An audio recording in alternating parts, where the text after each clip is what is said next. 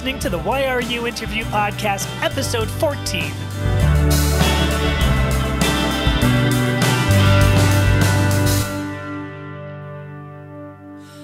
Hi, kitty cats. I am Amethyst Herrick, your hostess for Why Are You, an interview podcast about identity.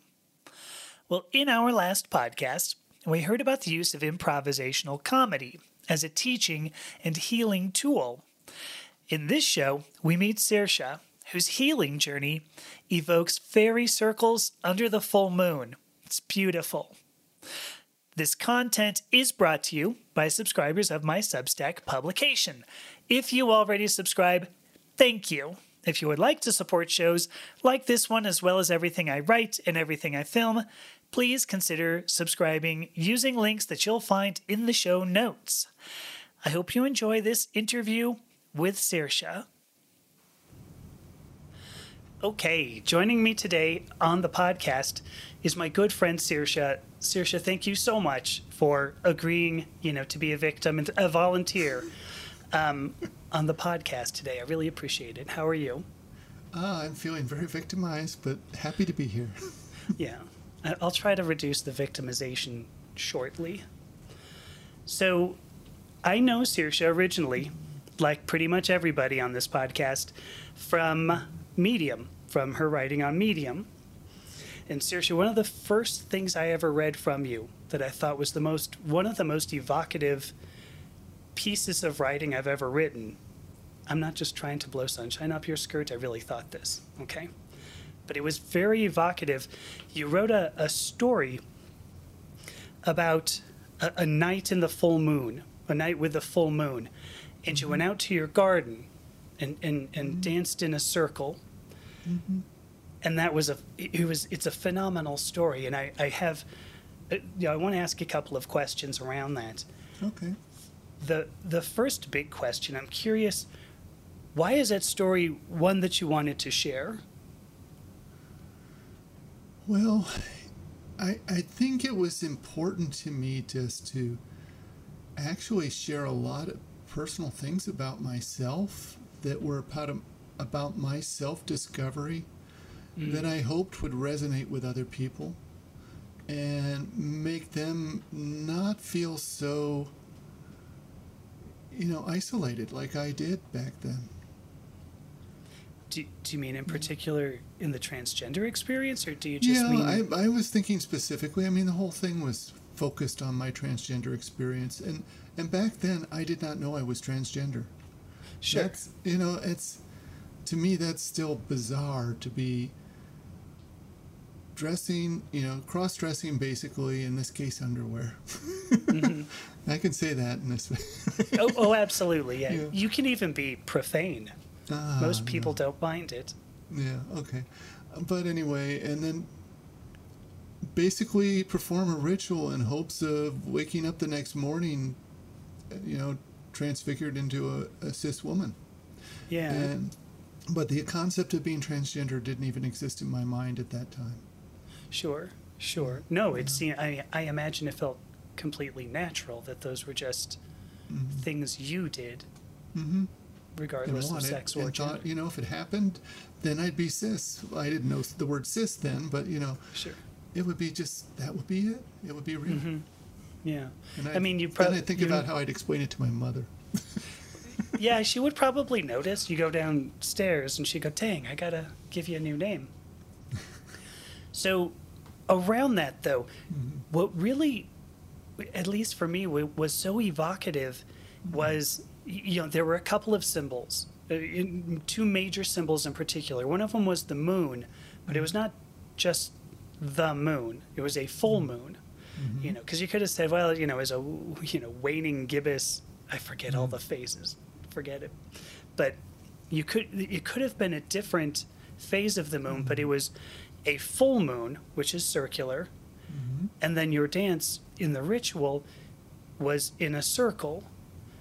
And I'm curious if there was a symbolism that you recognized at the time or that you recognize now to the circle. To the circle. I don't know. I always felt like it was a magical location with the moon overhead, and there was just something about that. I've never really shared this with anybody, but I still will put focal points of project myself into trees or into other places, kind of thinking my sense of being, my name, and with the idea that there's something of me there that is kind of like watching over me or part of me, or helps me influence the universe to be a little less harsh to me. And I think I shared in that story that this particular circle was a garden with a brick path going in a circle that I put in. My mother's gave me the job, but we planted rose bushes and other things there, and in the center was a sundial or a moon dial, depending on the time of day. And it was a really cool one that was very spherical, and everything just felt magical about that space. And dancing around it, I mean, I don't know that the circle of the dance meant anything more to me than that was the path around it. To me, the direction I went around it was important. I don't know if that's what you're asking, but that's what I thought at the time. No, it was good. So what direction did you go? Well, I went clockwise. Sunwise? I want to go Widdershins. Yeah. You don't want to go Widdershins. Yeah. It's a good point. You go 9 times around Widdershins. It could have been a bad scene. Yeah. I'm glad we had that conversation. Okay, so thank you for sharing that. Those were questions I've always intended to ask you, and obviously never have in our conversations. So especially having given some of the some of the background around putting a magical sense, putting yourself into other aspects of the universe, I've got questions that ultimately sort of play into that. Somewhat interestingly, and let me start actually with something very abstract, which would be sound. And I know you're a musician. We actually, just before we started recording, we're talking about some music. And to you, in your mind, what instrument, or not even necessarily instrument, but what is the cleanest, purest tone in a piece of music? What is that to you? What is that cleanest, purest tone?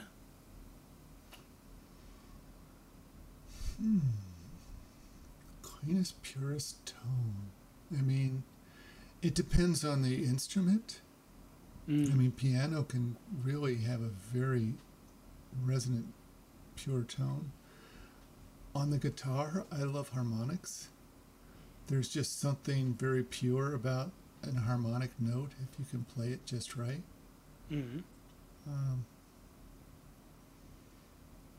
But when I play or I listen to music, I love dissonance. Like when I sing in choir and so on. When I was second tenor, I love those parts because you always got those dissonant notes that really made that chord come alive, like the 7th or whatever it might be, or the 11th, whatever it might be, and it was, and you be hearing the other voices and hearing your voice kind of like clash with it, and to me, that's where the energy was. Pure tones are lovely, and there's a beauty to them. There's no doubt, but there's not the same movement because you don't need to resolve anything once you have a pure tone. But the resolution is what really, really moves me. Yeah. Okay, that was an excellent point. Thank you for turning that question into something even better. Or into something good, actually. Different, anyway. So on that note, that ended up sounding like a really terrible pun, but was not intended to be. What about, there are some notes that will change the entire character of a chord, like a dominant 7th versus a major seventh. Mm-hmm. And yeah, major seventh is what I'm thinking of. So I don't know. What are some of the notes that really stand out to you? Did you think we were going to be talking about music theory, by the way?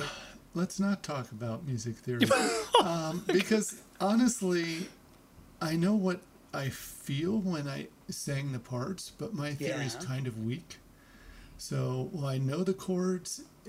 I couldn't tell you in the course of singing those parts exactly which. I just knew it was a dissonant note in the chord. Mm-hmm. Okay. And also, it's also weirdly, I mean, good composers, great composers, every SATB or SSAATTB, whatever it may be, every line has a lyrical quality that's unique to it.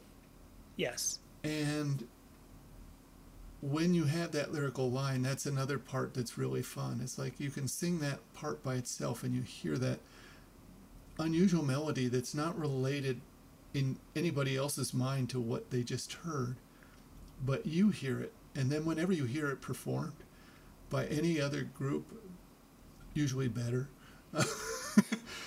but you can hear that. You can hear that theme in there. And it's just, to me, that I think is still avoiding the question that you asked me because I didn't want to talk theory, but that's what stood out to me was that the genius of a composer that can, because I've tried writing harmonies, and when you put in chords and so forms, it doesn't always come out lyrically.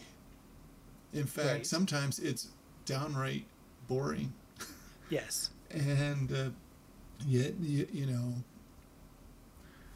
whether you're doing obviously Mozart or Bach, but so many others, they just create this melody upon melody upon melody that just is really fun to take apart, and when you're working with a group, hear how it all goes together.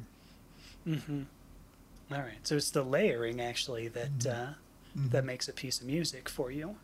But still the dissonance and then resolution, you know. Sure. That's that tension. That's where you get the excitement, you get the energy, along with, you know, rhythmic changes. I mean, there's so much to music. Agreed. But you know, it's easy to be pedantic, you know, in the moment, just to say, well, yes, here is one really small, tiny piece that is such a minor part of music, but so my question was just pure pedantry, which is fun. Not really. Okay, so then that was sound. Thank you for that. I've hesitated on using questions regarding touch in these podcasts, these interviews, but I actually came up with something that I thought would be good, especially when you've mentioned now some symbolism, some layering, and like a confluence of factors that come together into, you know, to make something an evocative experience.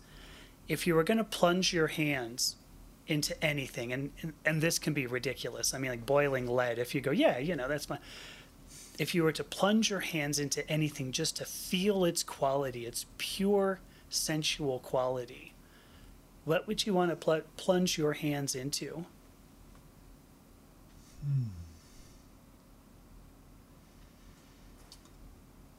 Well, I think a big bathtub full of guacamole. I love the texture of mud, like when you walk in it and so on the shore. But guacamole, I love guacamole, so. Sure. Yeah, that was absolutely unexpected. Well, I didn't know what you were looking for, but that's okay.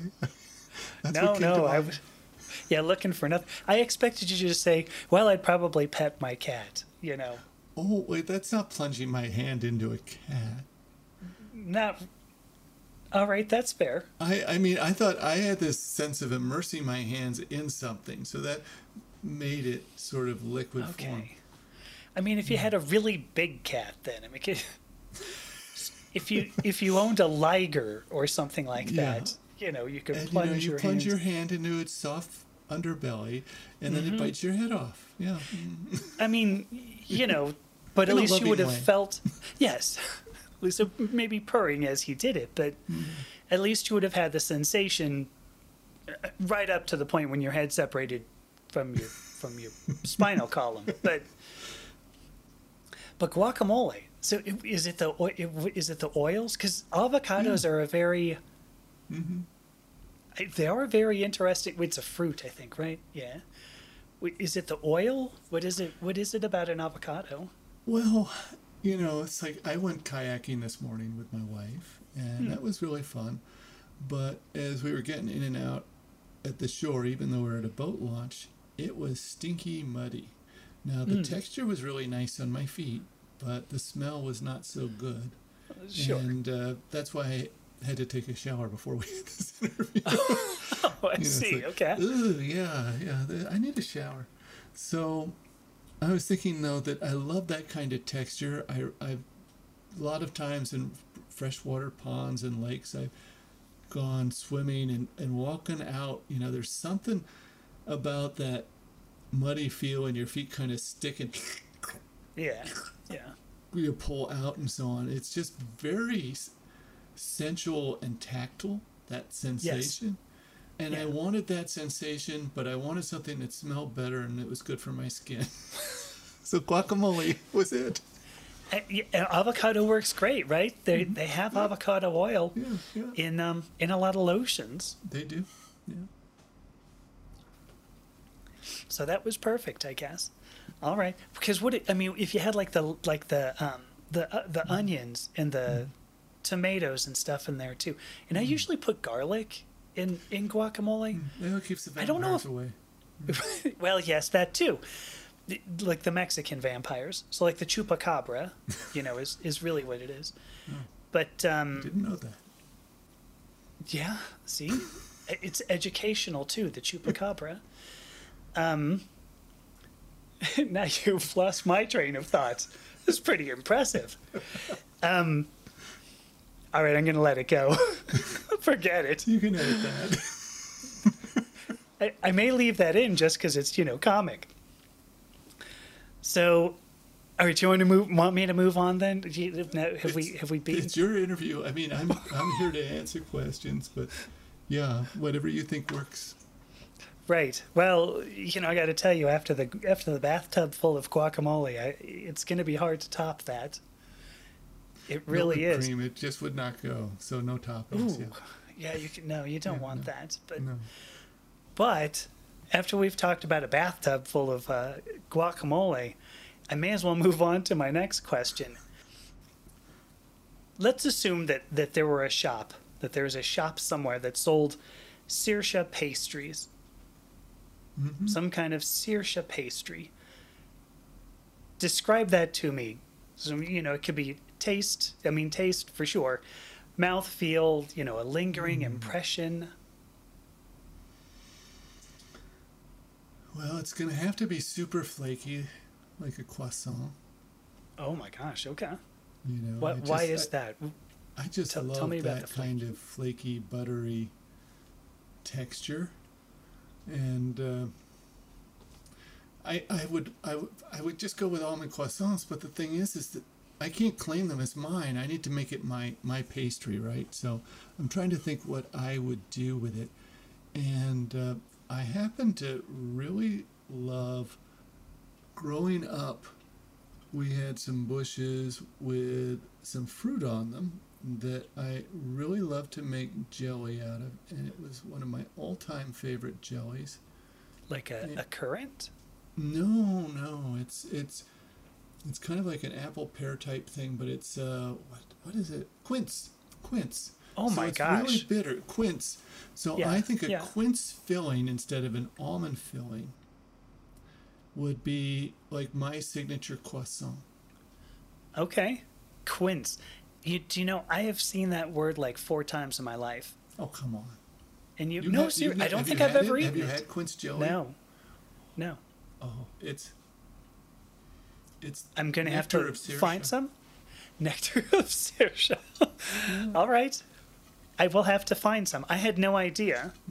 I've seen it and just gone, I don't know. It's like an apple. I don't know. It's a very bitter fruit, so it takes a lot of sugar, a lot more sugar than you'd think to get the flavor. And then the flavor, in spite of that bitterness, is very subtle. It's not nearly as intense as like pear or apple or something, but it's just, there's something about it I just absolutely love. All right. So we have a I'm going to murder the pronunciation. Okay. So you have one of those with quince filling. That's what we're saying, quince jelly type filling. Okay. Yeah. What about, can you make jelly, or can you make preserves out of quince? I don't know that you can, because as I said, the fruit is really bitter. Oh, okay. But then if you really candy it, yeah, maybe you could. I've just never had it as preserves. Okay. We always made jelly, where you just... Jelly sounds good. I'm okay with it. I want to point out like a theme. And I don't know, it's not even a theme, but it was something that occurred to me as you said the word I choose not to murder. Say it again. The pastry? Quince? No, the pastry. Croissant? There you go. Thank you. When we talked about music, you mentioned the building, layers of building up, especially with dissonance. Then when we mentioned plunging your hands into something, there was another layering thing that I'm now forgetting. So now telling this story becomes completely useless. But I was going to say with the pastry, what is so awesome about the flaky stuff is because it's like several layers of something. What did we say with the touch, about the layers there? There was something. I don't think I made it up. Well, the touch, was that in the pastry, or was that with the guacamole? That was with the guacamole. Yeah. Yeah. Well, there was a layer in there somewhere. But with the croissants, it's just the flakiness, the crunch. I mean, it's just a very I think I said it's a very tactile experience when you eat them. Yeah. There are a few senses that come into play there. The feel of it in your mouth. And you get the aroma. A good croissant, it's like there is that kind of buttery bread dough sort of. It's fresh one, especially when you get them warm at the bakery. It's just incredible. And the ones you get in the grocery store in a bag, they're like rolls or buns. They're just not the same. They've gotten soggy, and they might taste okay, but they're just not the same. Sure. Yeah. Do you have a bakery you go to in particular to get yours? Yes, there's a place called La Chatelaine down the road, but I actually... There you go, shout out. Just got a new dough hook for our KitchenAid. I want to try making my own. Oh my gosh. Croissants. But I think that's going to be awesome. I don't think I'm going to fill it. I think I'm just going to make croissants. Yeah. But I want to hear about that when you've done it. That sounds awesome. Yeah. And then I did make that what was it? Why can't I think of it? Limon. Oh yeah, the limoncello. Limoncello pie the other day. Yeah. That was amazing too. You'll have to come and I will bake for you. Oh, I would absolutely adore that, honestly. You know what bugs me though about a flaky pastry? And this is so messy. Dumb. Clearly I don't mind that, but I guess it depends. Because what I was gonna say was that it sticks to my fingers, and for some reason that stick to my finger, that bugs me. So you'll take a bite and you go, gosh, that's really good, and you put it down. Then I'm like, and then I got to pick up a napkin But I do this somewhat obsessively with a napkin anyway. If you ever eat with me, you'll see. I go through like 18 different... If you don't have a cloth napkin, I go through like 18 of them because the whole time I'm scrubbing every part of my I do mouth. the same thing. Okay. Yeah. And you're okay with the flakes on your hands? No, I'm constantly cleaning them off, but You see? but it's worth it. So, it's worth it. so that sure. So that tactile sensation's okay until it's not. Mm-hmm. True. Yeah. Which is kind of true of everything, I guess. You know, hey, it's really good until suddenly you go, oh, this is not good. And, that's some of the really amazingly philosophical insights that I like to draw out of people. And I think we've done that rather well. Not really, but, I'm going to pretend at least a little bit. So I do have, I have one more question that I think really, that I wanted to save for last, just because of how we started this. But I want to go back, and I'm not really going back. Have you ever seen a fairy circle? Do you know what a fairy circle is? I do. Yeah. Okay. I mean, in like the mushrooms in a circle, and I suppose maybe I could say something in case nobody else does, but there are, if you go and you look at grass, sometimes there will be like a darker circle in the grass. Sometimes you'll get actual mushrooms that come out of this darker circle. And scientists, of course, completely destroy like the beauty of this by saying, well, it's a particular, fungus that goes deep into the ground, yada, yada. And we're like, yeah, thanks, scientists, for stealing the fun of this, because those used to be considered fairy circles. And so if you stepped into it, like, say, Rip Van Winkle, if you stepped into it, you might go to the fairy world, the other world. So I'm curious. This is where my question goes. That was the exposition. Now I've gotten to the actual question. If you come up with like the ideal image here, okay?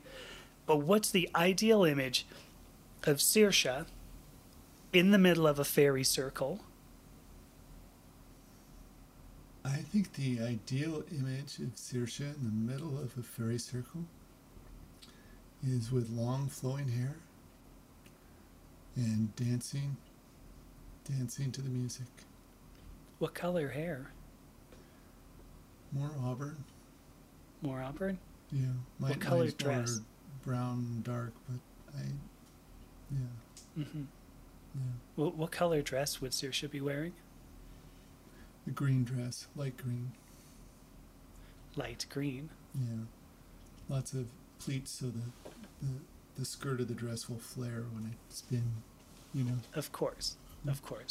Yeah, when you're in like a fairy circle, you don't want like the bodycon kind of look. Like it wouldn't really work. Leave that for the red carpet at the Academy Awards. But I mean, then it does. And people, if you were to reverse them, people go, first of all, she's got green on a red carpet, and that's flashing colors. That's already, nobody's going to air that on television.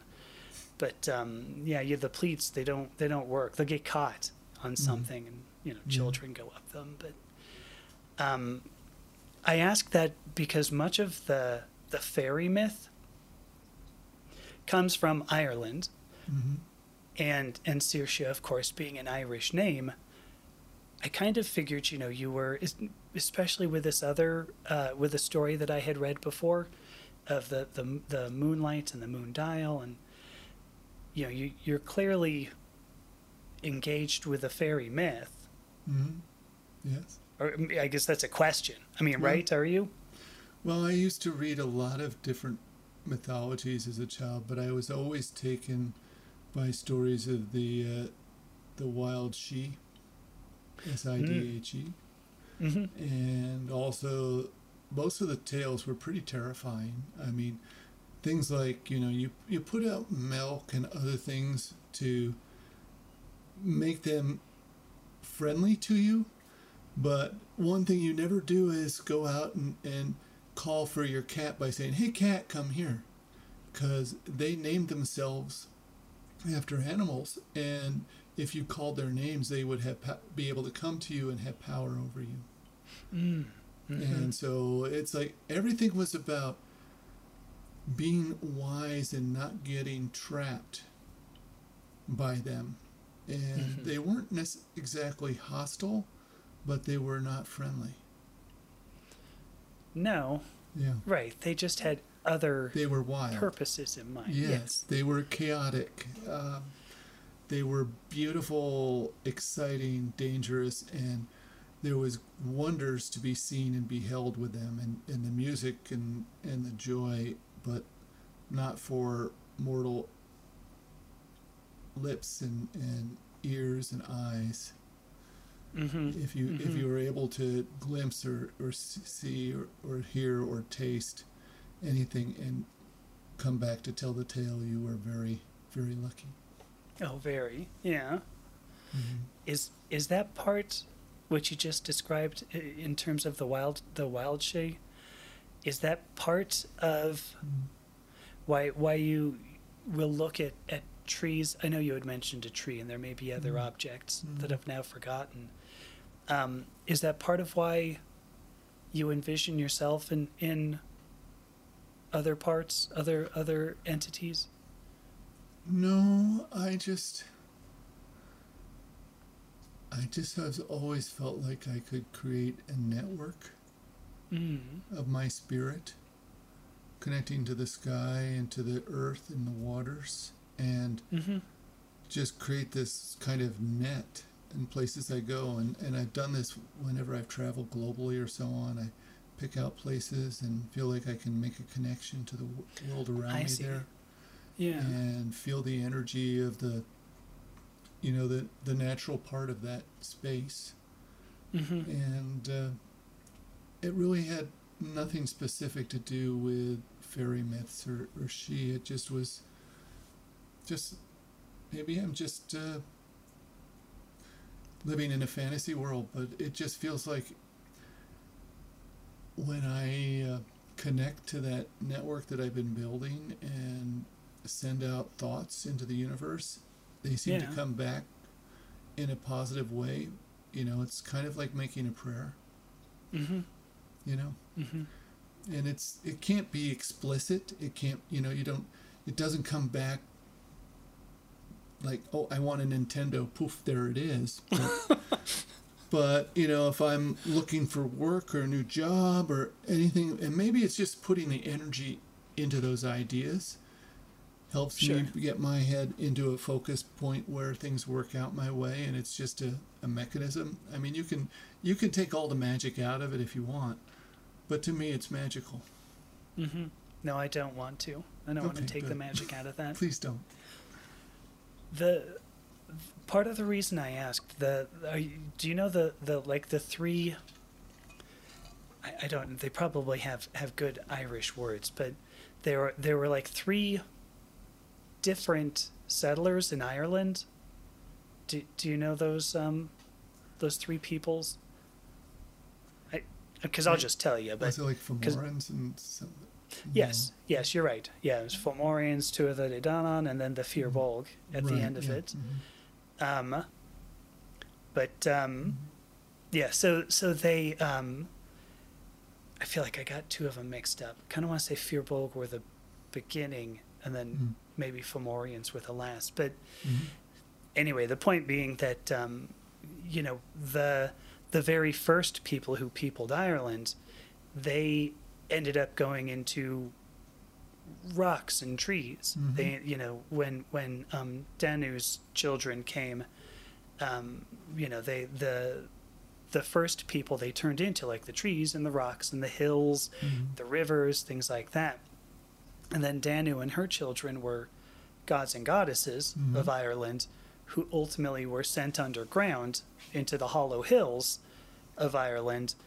And those are usually the people we think of as fairies. And so, now the people who are there are supposedly had tamed, Danu's children. But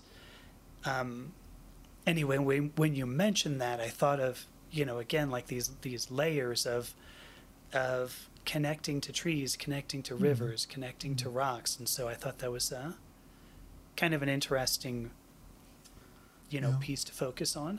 Mm-hmm. So, Oh, I like that thought. I had read those myths. It's been a long time, but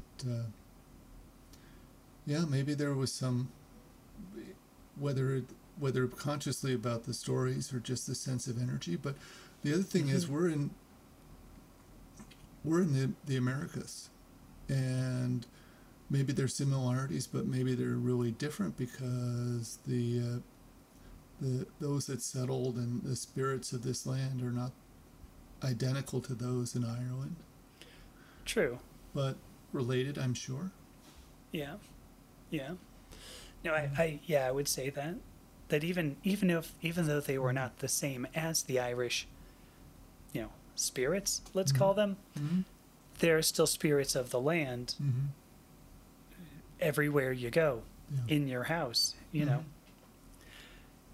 I love the idea of like having, let me rephrase that, welcoming the fairies that live in your house. Mm-hmm. You had mentioned putting out milk, Mhm. and you also mentioned it in terms of a cat, but, putting out milk, sometimes you would do that so that your house fairies Yes. were pleased enough with you that Right. so that you they could wouldn't- find something they'd you make lost. things go right for you as opposed to wrong. They wouldn't play tricks Yeah. on you because they could Mhm. get peeved, and all your milk could go sour, and Sure. your crops go bad, and All of your souffles fall. all your souffles fall, and your cat will get ill. Your sheep are sick. Yeah. or Yes, go bald, exactly. Yeah. You don't want that. You don't want, nobody wants bald sheep. It's mean, I hard to make a think- sweater. It it is. Presumably nobody wants bald The sheer sheep. If madness somebody, of it all. yeah, it would be madness. So anyway, that's the house fairies. I love that concept. Just the idea that as you sleep, they're sitting there watching over you, or just watching you, which may Now, have you heard that in theory, if your cats can see spirits, and if you look between their ears, you can too?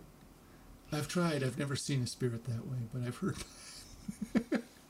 I hadn't heard that. Oh, Most of the time, though, my cat's kind of like splayed out with her head on the ground. And I don't think she's seeing much of anything, really, because her eyes are closed. I mean, Oh, there's yeah. that. That doesn't help. yeah.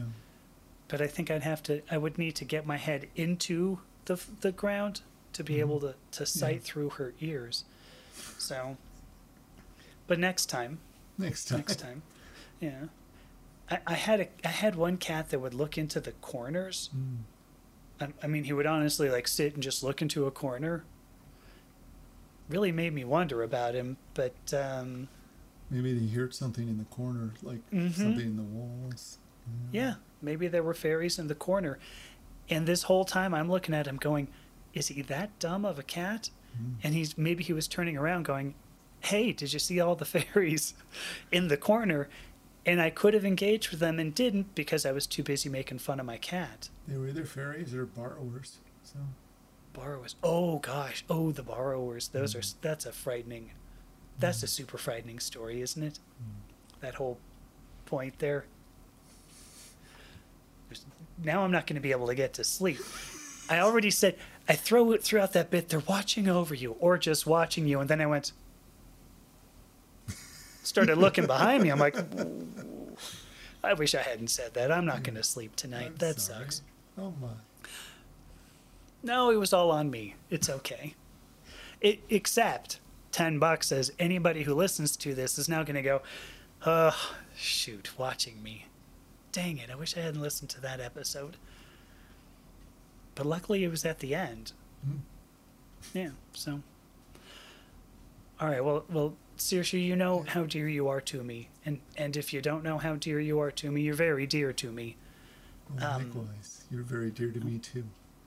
Thank you. And thank you so much for agreeing to come and talk to me. I really enjoyed being able to ask some of these silly questions to you. Thank you. I've enjoyed chatting, and you can ask me questions.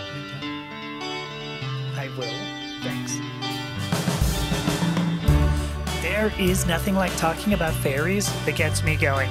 And Saoirse, to me, is like a real-life fairy princess. Thank you, my sister, for being who you are.